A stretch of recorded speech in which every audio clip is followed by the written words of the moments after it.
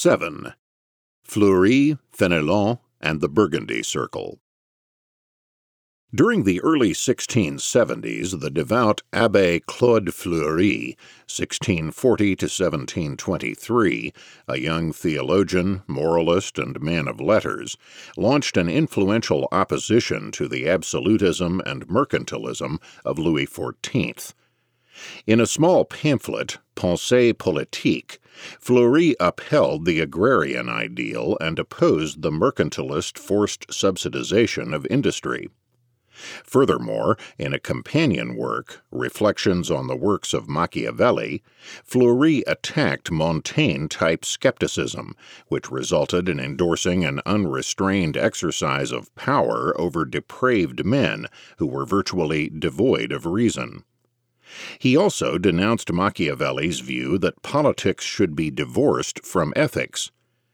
Combining the latter themes, Fleury contended that man can use reason to take the path of justice and virtue, while Machiavelli's prince was a godless tyrant who had no desire to lead his subjects to happiness.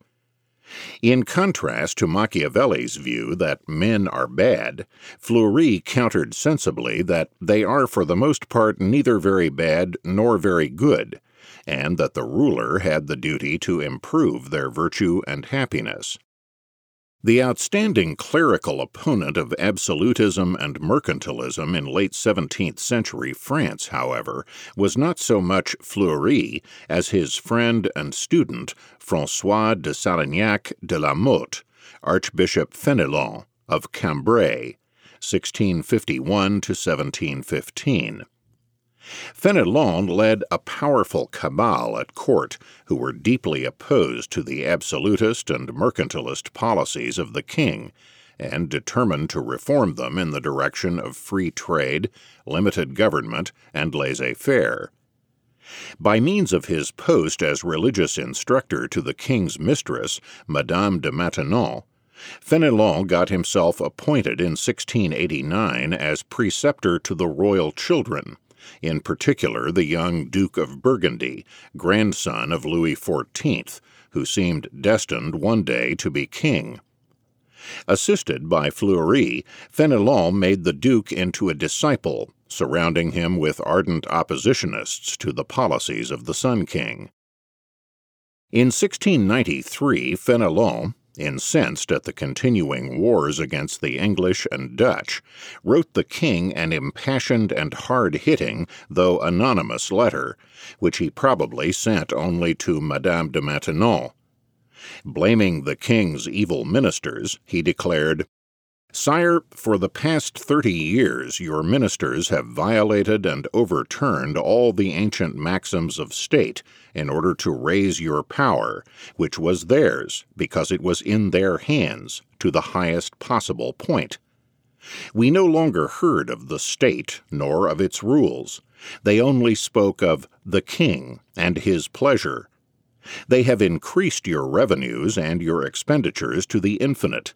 They have elevated you to the heavens, and impoverished all of France, so as to introduce and maintain an incurable and monstrous luxury at court.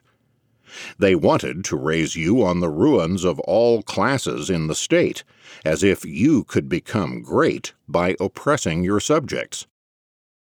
The king's ministers, Fenelon continued, only wish to crush all who resist.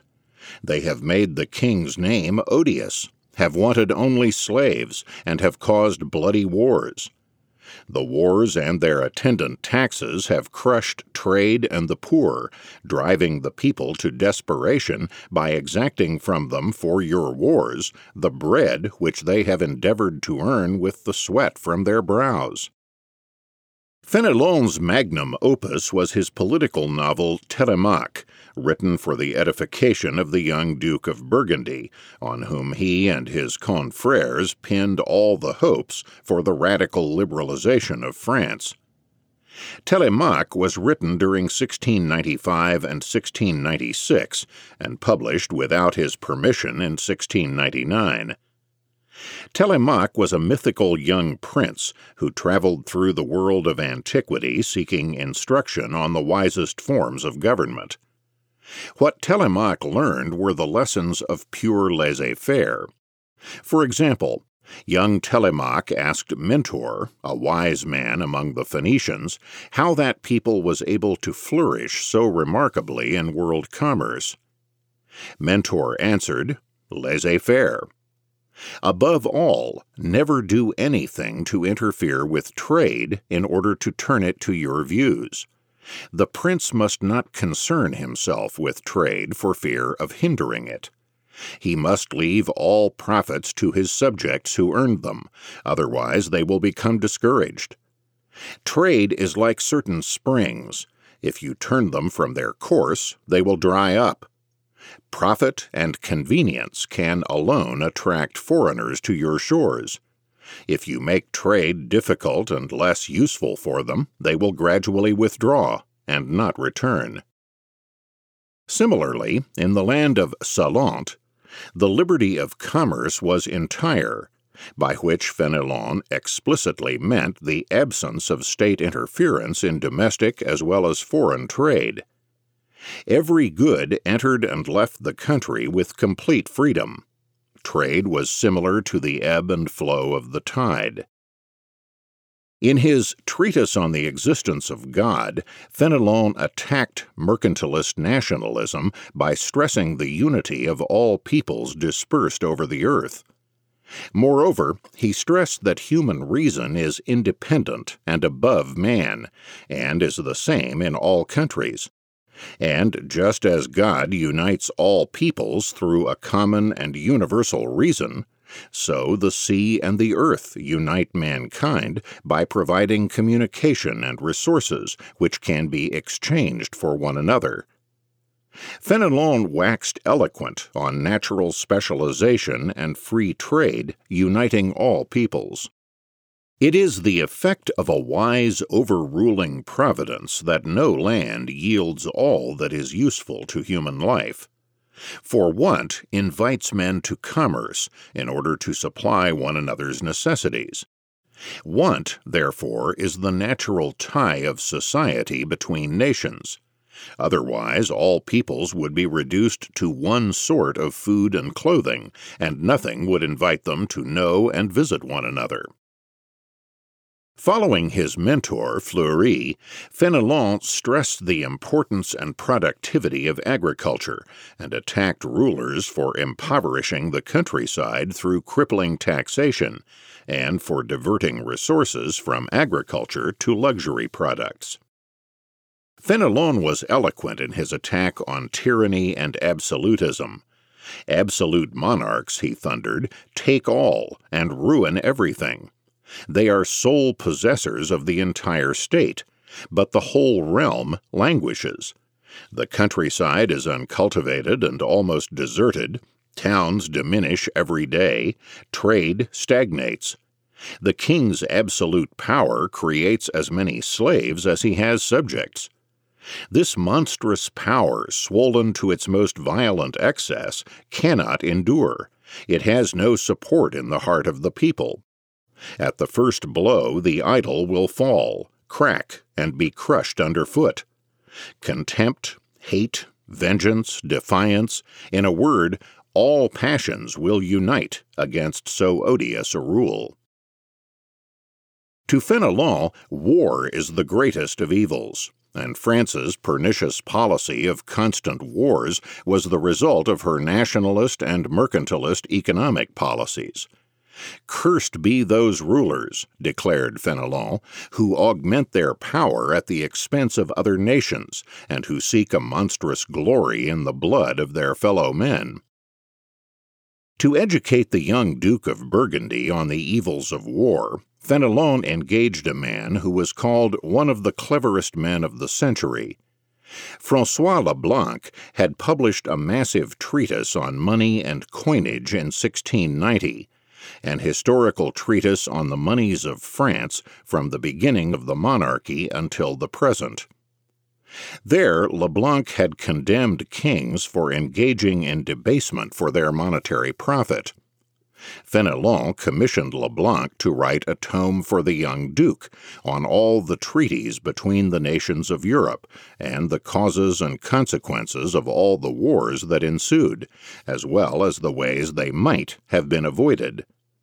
Unfortunately, Leblanc died before he could finish this monumental task. One of the key figures in the Burgundy Circle was Charles de Saint-Maur, the Duke of Montausier. Montausier was governor of the royal Dauphin, and Leblanc, before taking on the book, and Abbé Fleury were both employees in the service of Montausier. Leblanc's place in teaching the Duke had been preceded by Pierre Daniel Huet, Bishop of Avranches.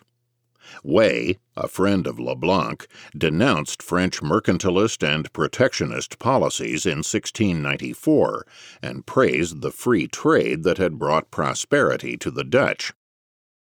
In 1711, the Grand Dauphin, son of Louis XIV, died, and the Burgundy Circle was overjoyed, since the Duke was now in line for the throne to succeed the aged Sun King. But tragedy struck the following year, when the Duke, his wife, and his eldest son were all struck dead of measles.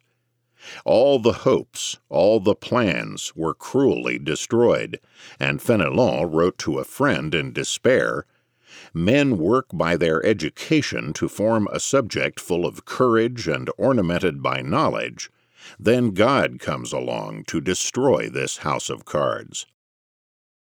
The tragic end of the Burgundy Circle illuminates a crucial strategic flaw in the plans, not only of the Burgundy Circle, but also of the physiocrats, Turgot, and other laissez-faire thinkers of the later 18th century.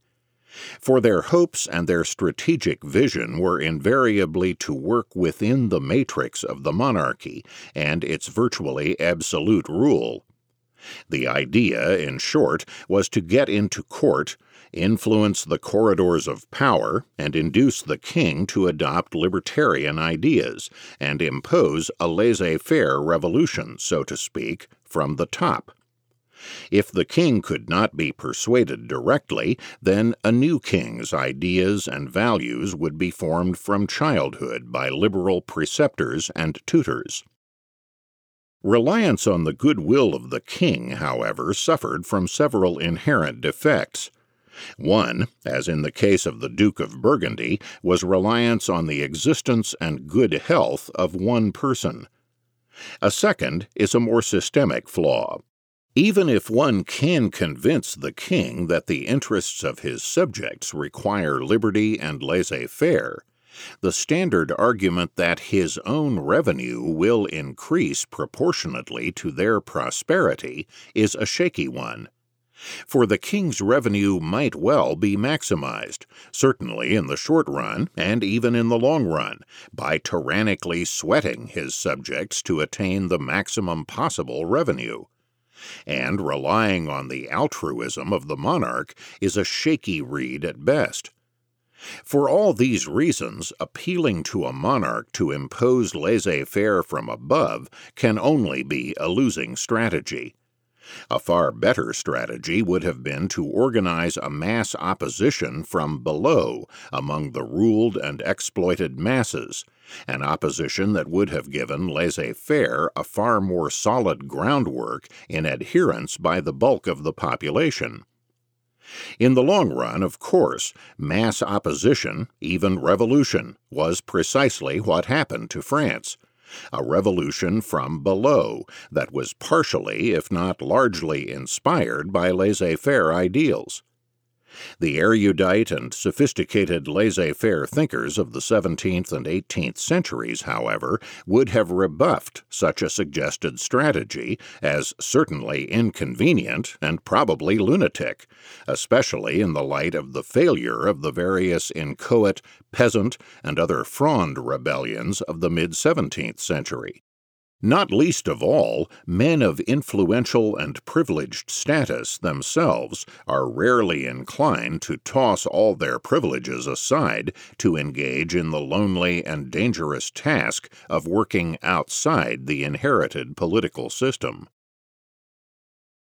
8. The laissez-faire utilitarian, the Seigneur de Bel-et-Bas. One of the influential anti-mercantilist and pro-laissez-faire thinkers of the last decades of Louis XIV was Charles-Paul Urol de l'Hôpital, Seigneur de Bel-et-Bas, died 1706. The great-grandson of a chancellor of France, Bel-et-Bas was an influential member during the 1690s of an oppositional political salon in the Luxembourg Palace in the Luxembourg Gardens district of Paris. The salon met weekly at the home of Bel-et-Bas' first cousin, François Timoleon, the Abbé de Choisy. In the autumn of 1692, Bel-et-Bas presented 6 memoirs to Louis XIV, copies and extracts of which were reproduced throughout France. Bel-et-Bas, too, focused on the wars with the Dutch as being the key to the economic problems of France. States became wealthy, advised Bel-et-Bas, not by seizing or destroying the commerce of other nations, but by encouraging trade that conformed to the natural interest of the nation. Instead of the French government trying artificially to capture Dutch commerce, it should allow its own agriculture to flourish. Bel-et-Bas, too, emphasized that God had woven all peoples into an interdependent network of reciprocal advantage by means of trade and specialization. There is nothing that one country lacks which the others do not produce.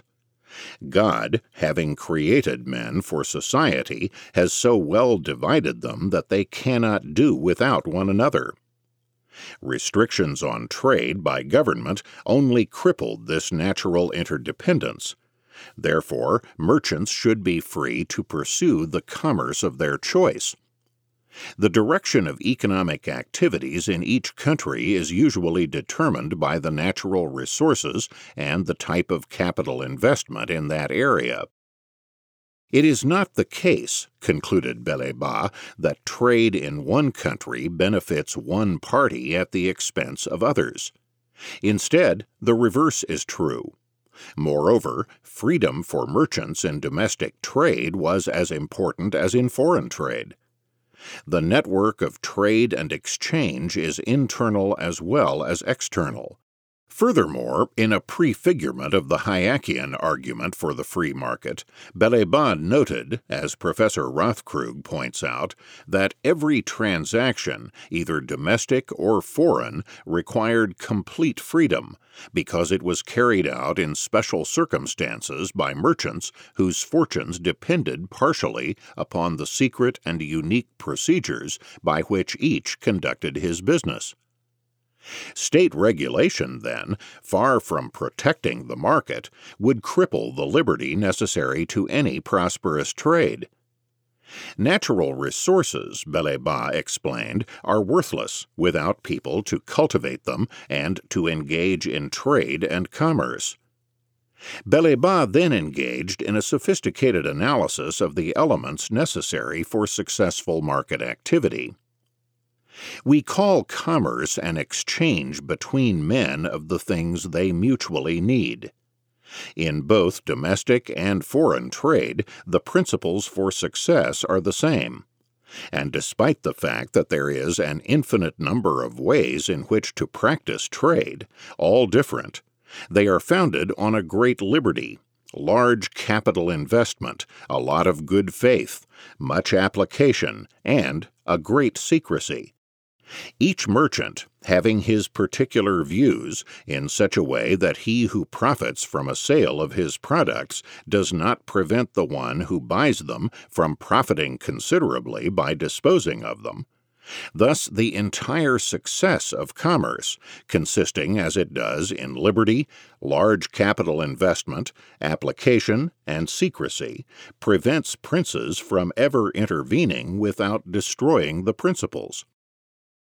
Thus, Bellaibat, in addition to a sensitive appreciation of the role of individual entrepreneurship and energy by the merchant, and of the mutual profitability of exchange, sees, if only vaguely, that the great variety of individual trade can yet be analyzed correctly in a small number of formal laws or truths which apply to all entrepreneurship and exchange.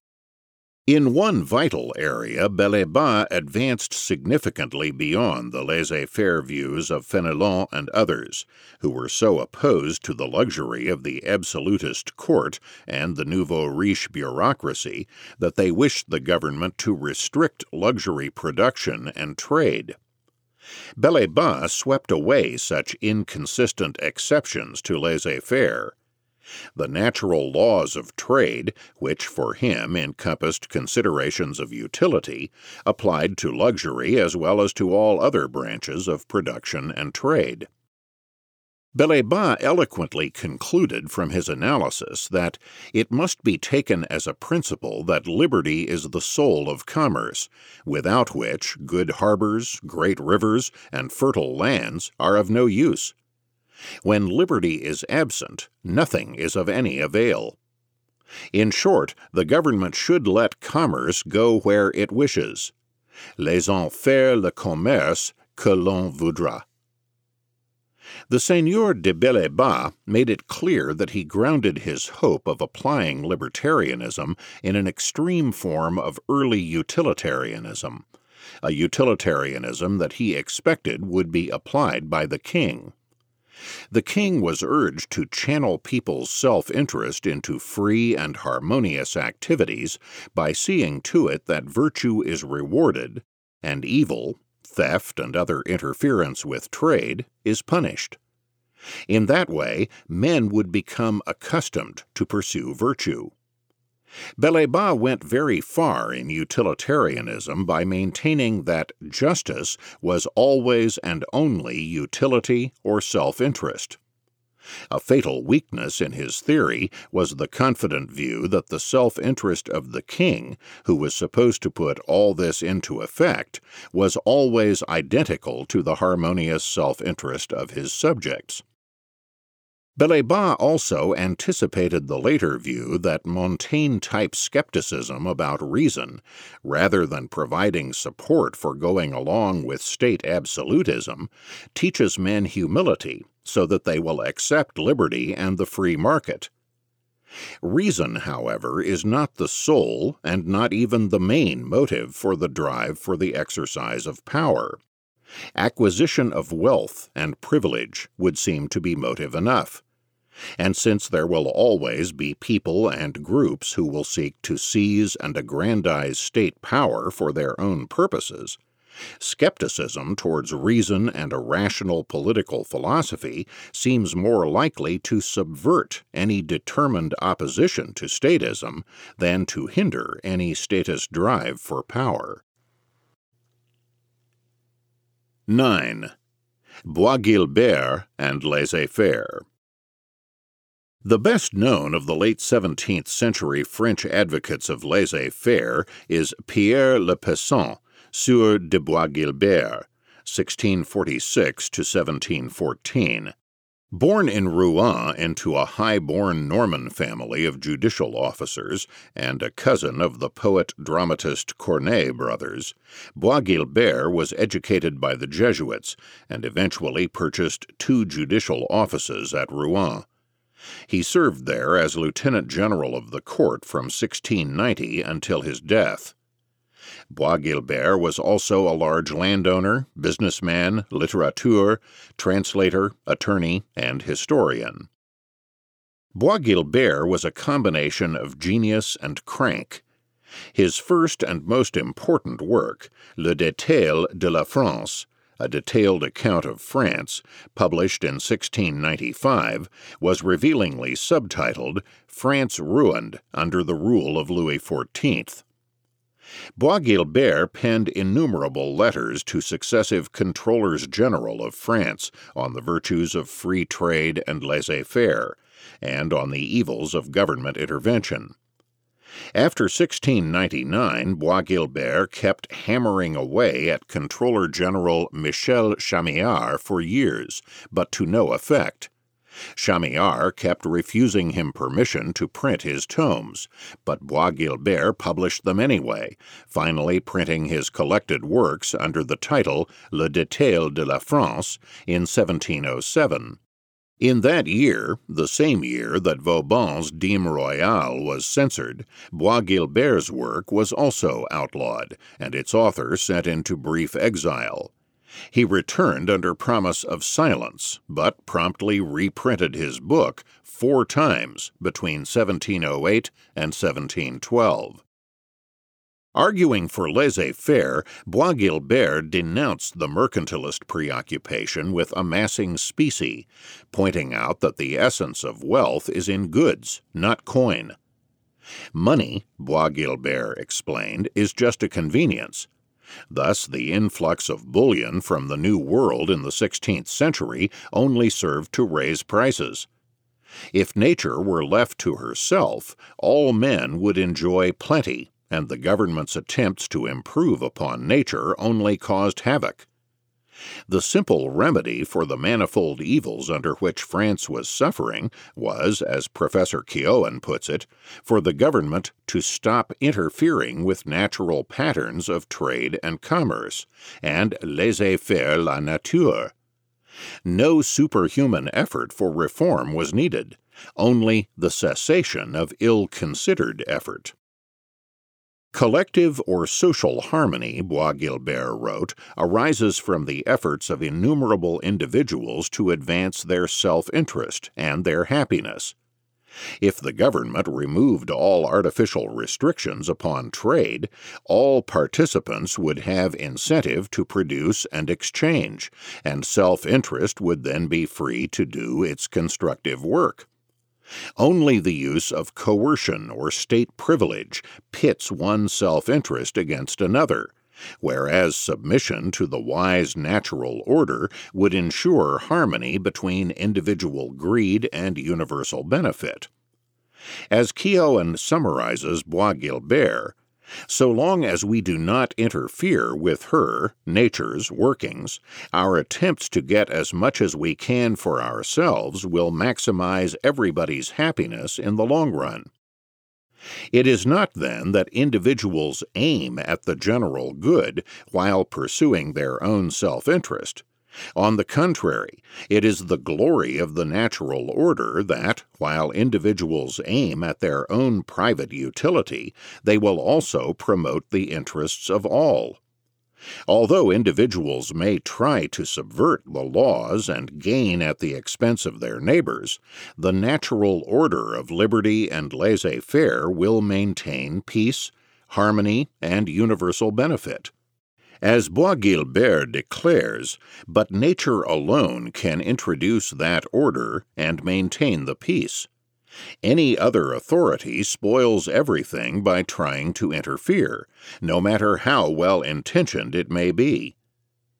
In the free market established by the natural order, the pure desire for profit will be the soul of every market for buyer and seller alike. And it is with the aid of that equilibrium or balance that each partner to the transaction is equally required to listen to reason and submit to it. The natural order of the free market prevents any exploitation from taking place. Thus, nature or providence had so ordered the business of life that, provided it is left alone, en le laissez-faire, it is not within the power of the most powerful in buying goods from some poor wretch to prevent the sale from providing the subsistence of the latter. Everything works out all right, provided that nature is left alone, en laissez-faire la nature, that is, provided that it is left free and that no one meddles with this business save to grant protection in it to all, and to prevent violence. Bois-Guilbert also specifically demonstrated the counterproductive results of government intervention. Thus, when the French government tried to alleviate hunger by lowering grain prices and controlling trade, all it accomplished was to diminish the cultivation and production of grain, and hence to intensify the very hunger that the government was trying to relieve. Such intervention, in the summary of Professor Keown, would make sense only if grain, like manna or mushrooms, sprang up without human effort, since it ignores the effects of low prices on the habits of cultivators. If government simply ceased tampering, the French economy, like a city from which a siege is lifted, would regain its health. Free to set their own price for grain and to import grain freely throughout the land, Frenchmen would be plentifully supplied with bread.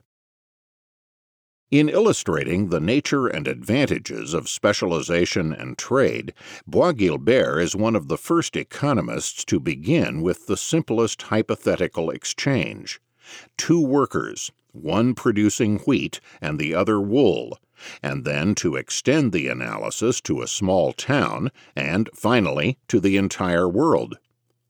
This method of successive approximation, of beginning with the simplest and then extending the analysis step by step, would eventually prove to be the most fruitful way of developing an economic theory to analyze the economic world.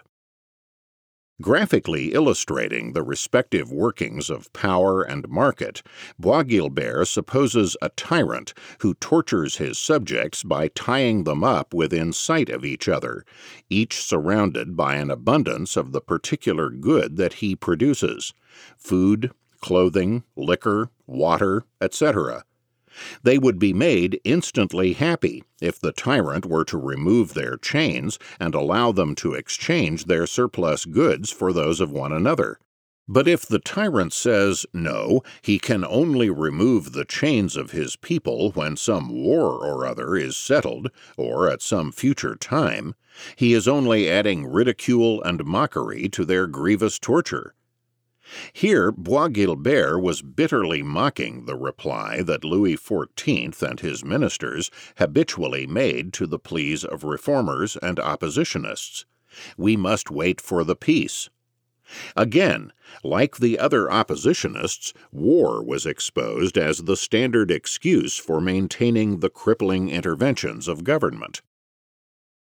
Like Bellaibat, Bois-Guilbert had no patience with inconsistent reformers who tried to make an exception to laissez-faire in luxury products. To Bois-Guilbert, natural wealth was not just biological necessities. Rather, true wealth consists of a full enjoyment, not only of the necessaries of life, but even of all the superfluities, and all that which can give pleasure to the senses. In addition, Bois-Guilbert was perhaps the first to integrate discussion of fiscal policy with his general economic doctrines.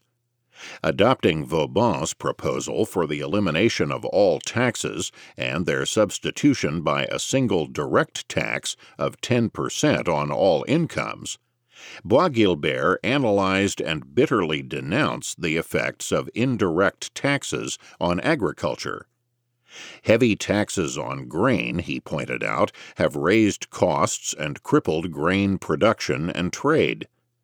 For 4 decades, he argued, the French government had virtually declared war on consumption and trade by its monstrous taxation, resulting in severe depression in every area of the economy. On the free market, in contrast, everyone benefits, for trade is nothing but reciprocal utility, and all parties, buyers and sellers, must have an equal interest or necessity to buy or to sell. Hence, with Bellaibat and Bois-Guilbert, the focus of the classical liberal attack on statism shifted from moralistic denunciation of luxury or pernicious Machiavellianism to meeting mercantilist doctrine on its own utilitarian grounds. Even setting aside classical morality, then, utility and general happiness require the private property and laissez-faire of the natural order. In a sense, old-fashioned natural law had been extended to the economic sphere and to the meshing of individual utility and self-interest through the working of the free market. In contrast to devout mystics like Fenelon, Bellaibat and Bois-Guilbert were in harmony with the new mechanistic cosmologies of Isaac Newton and others of the late 17th century. God had created a set of natural laws of the world and of society. It was the task of man's reason, a reason universal to all, regardless of nation or custom, to understand those laws and to achieve their self-interest and happiness within them. In the economy, free trade and free markets, through the harmony of reciprocal benefits, advance the interest and happiness of all by each seeking his own personal utility and self-interest. The golden rule and absence of violence was the natural moral law that uncovered the key to social harmony and economic prosperity. While such analysis was not in itself anti-Christian, it certainly replaced the ascetic aspects of Christianity with an optimistic, more man-centered creed. And also, it was consistent with the rising religion of deism, in which God was the creator or clockwinder who created the mechanism of the universe and its self-subsistent natural laws, and then retired from the scene. As Professor Spengler has pointed out, the 18th century conceptualized the economic or social universe. It made the hidden processes of the social order visible even as the 17th had become aware of those of the physical order and made them visible. It generalized to the realm of man the notion of the frame hidden behind the most common phenomena and the invisible hand by which nature works in all things. As for Bois-Guilbert, his contribution was to be among the first, if not the first, to conceive, albeit imperfectly, of the system of relations that underlies the economic order. His contribution consisted in his sequestering, however imperfectly, the economic order from the total societal system, in becoming aware of the comparatively autonomous character of this order, in discovering the essentially mechanical and psychological connections binding men together in an economic order, and in drawing attention to the manner in which the economic order was subject to disturbances by impulses originating in the political order. It should also be mentioned that it surely seemed easier to convince the king and his ruling elite of the general utility of private property and the free market than to convince them that they were behaving as the heads of an immoral and criminal system of organized theft. So that the basic strategy of trying to convert the king led inexorably to at least a broadly utilitarian approach to the problems of freedom and government intervention. 10. Optimistic Handbook at the turn of the century. The rapid spread and even social dominance of these new ideas of laissez-faire, crypto-deism, and the morality of utility and the Golden Rule may be seen in The Dialogues, a virtual handbook of fashionable manners and ideas for the social climber, published in 1701 by the young litterateur Nicolas Baudot de Juilly. In Dialogues, Baudot, son of a tax farmer in Vendôme, after lauding the manners taught in fashionable salons, proceeds to the ruling ideas of the day, where he vulgarizes the laissez-faire doctrine into one grounded in a frank and candid hedonism. The desire for pleasure and for the avoidance of pain was grounded in the natural drive for self-preservation. Furthermore, the God of Christianity in the hands of Baudot became a quasi-deistic God who has provided all nature as a great feast, where, in his inexhaustible goodness, God has convened us. The Garden of Eden had been a realm of enjoyment and sensate pleasure. The purpose of Jesus' arrival on earth was to recall mankind to that original enjoyment. Asceticism, furthermore, causes economic misery. Specialization, trade, and the pursuit of wealth in the marketplace were the truest and therefore the God-given forms of charity. As Baudot put it, God had purposely permitted us to multiply our needs in order to cause money to circulate among all men, passing from the purses of the rich to those of the poor. Trade, then, is the genuine charity. All this regional specialization and communication has been so admirably accomplished in order to bind men to one another, who in effect should form only one single family, so that the need they would have for one another would accomplish among them what charity alone ought to do. It is for this reason that men, however different in mores, language, and religion, are becoming united from one end of the world to another by reciprocal trade. It is also for this reason that they exchange equally things which are agreeable and those which are necessary, so that they can not only sustain life as in a pasture like beasts, but also to render it sweeter, more humane, and more polished by pleasures.